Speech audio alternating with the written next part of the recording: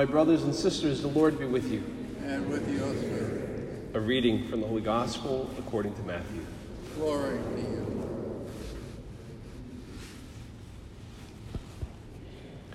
This is how the birth of Jesus Christ came about. When his mother Mary was betrothed to Joseph, but before they lived together, she was found with child through the Holy Spirit. Joseph, her husband, since he was a righteous man, yet unwilling to expose her to shame, decided to divorce her quietly.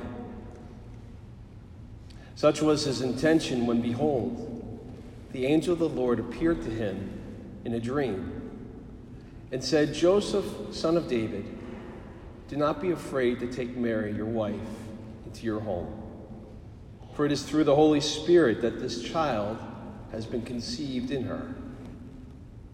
She will bear a son, and you are to name him Jesus, because he will save his people from their sins. All this took place to fulfill what the Lord had said through the prophet. Behold, the virgin shall conceive and bear a son, and they shall name him Emmanuel, which means God is with us. When Joseph awoke, he did as the angel of the Lord had commanded him and took his wife into his home. The Gospel of the Lord. Praise.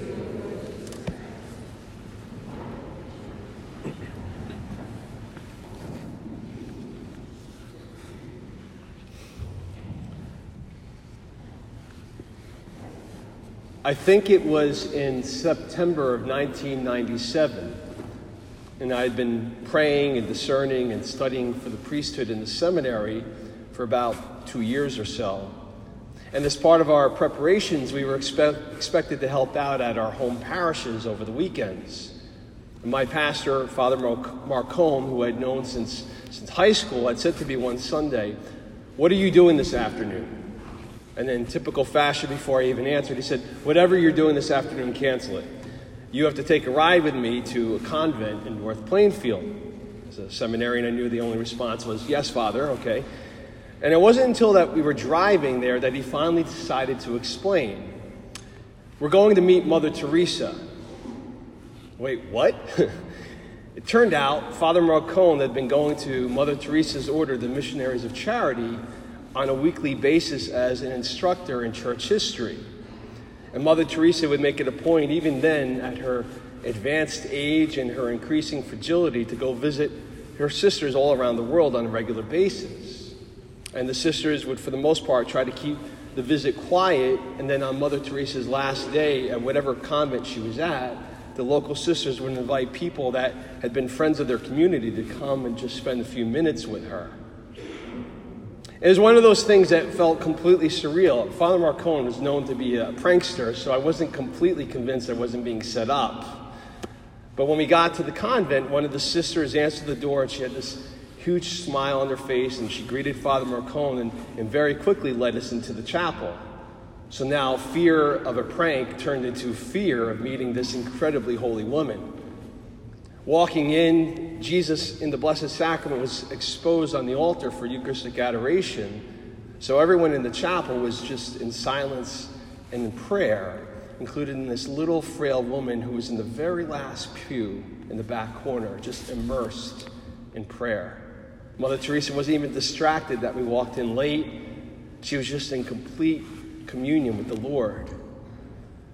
On my part, I know that that's what I should have been aspiring to do as well, but now being completely overwhelmed and now my ADD is in full effect, I find myself fidgeting in the kneeler. I'm looking at Jesus, and I'm finding myself doing the half turn over my shoulder, trying not to be obvious as I'm looking at Mother Teresa.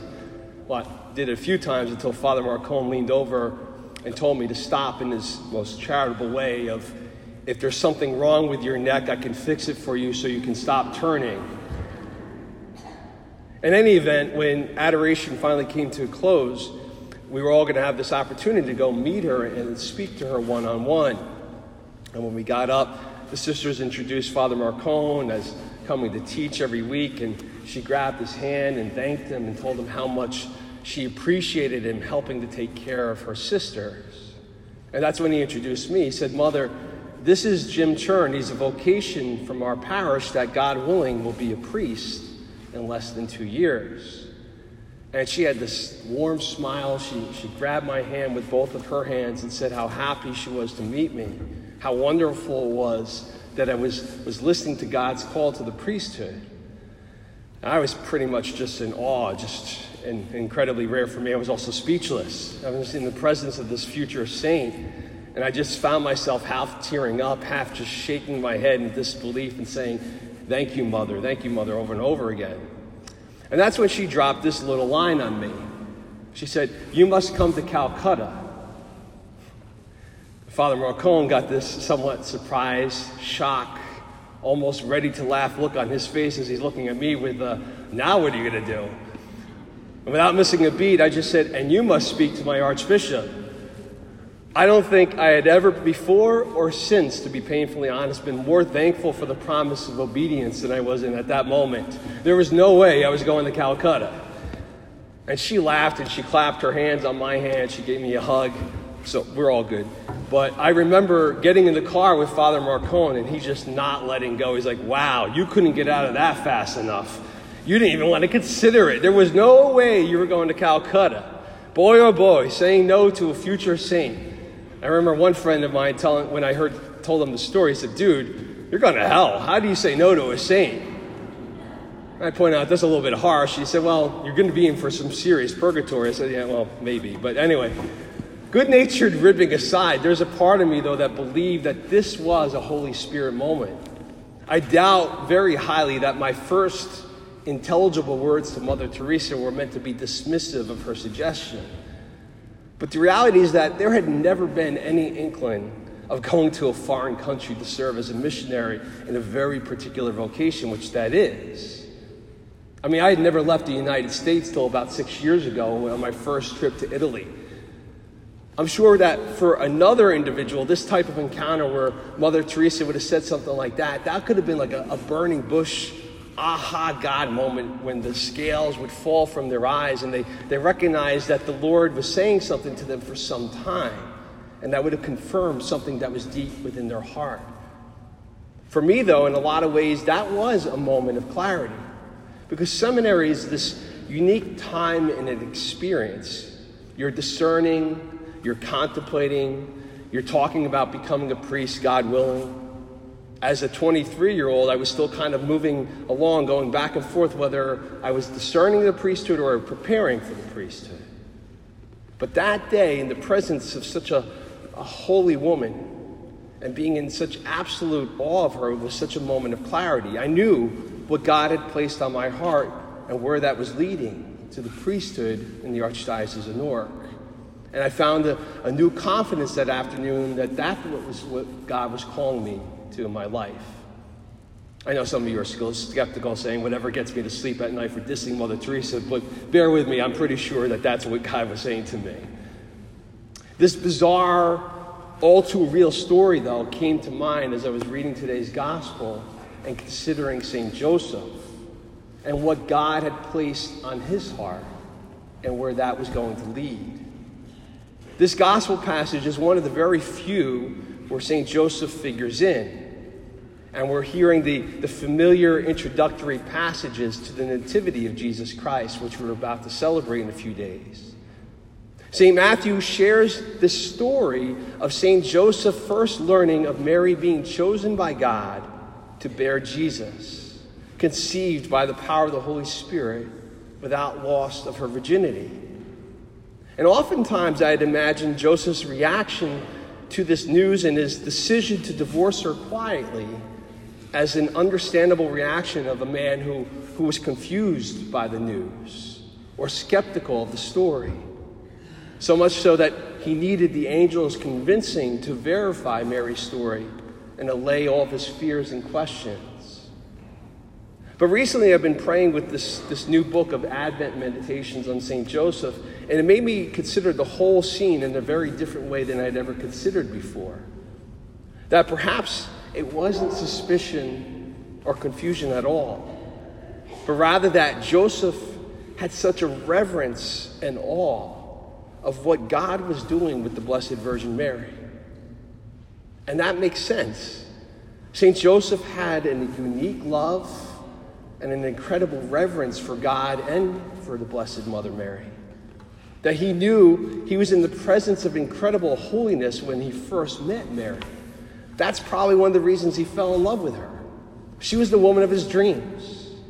He couldn't believe he was this fortunate to have met her.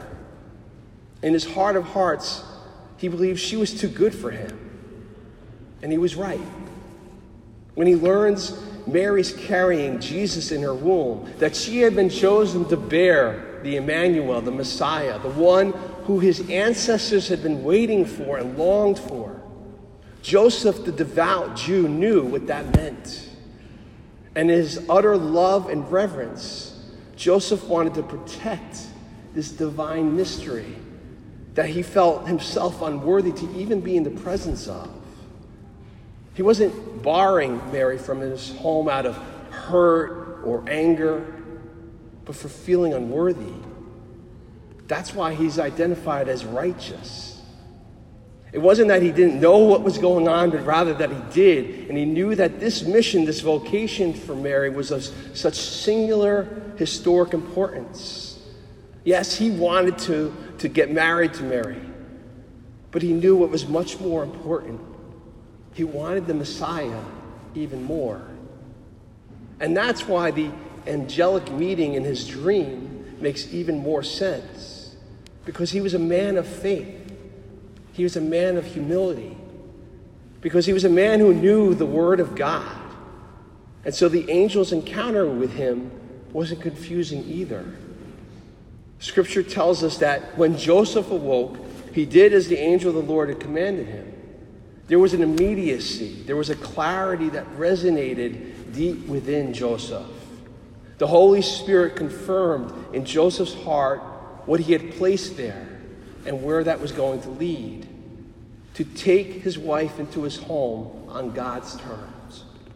And in doing so, this story of Jesus' salvation now incorporates him, taking him on a journey beyond his wildest dreams of what married life with the woman of his dreams could have ever been. What has God placed on your heart? And where is that leading?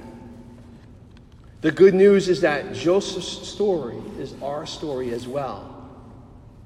If we just allow the truth of the Eucharist to penetrate our hearts and souls, that the Jesus who was as real and present in Mary's womb or in Joseph's arms that first Christmas night is as real and present in the host that we receive, then this sense of awe and reverence and humility rises up.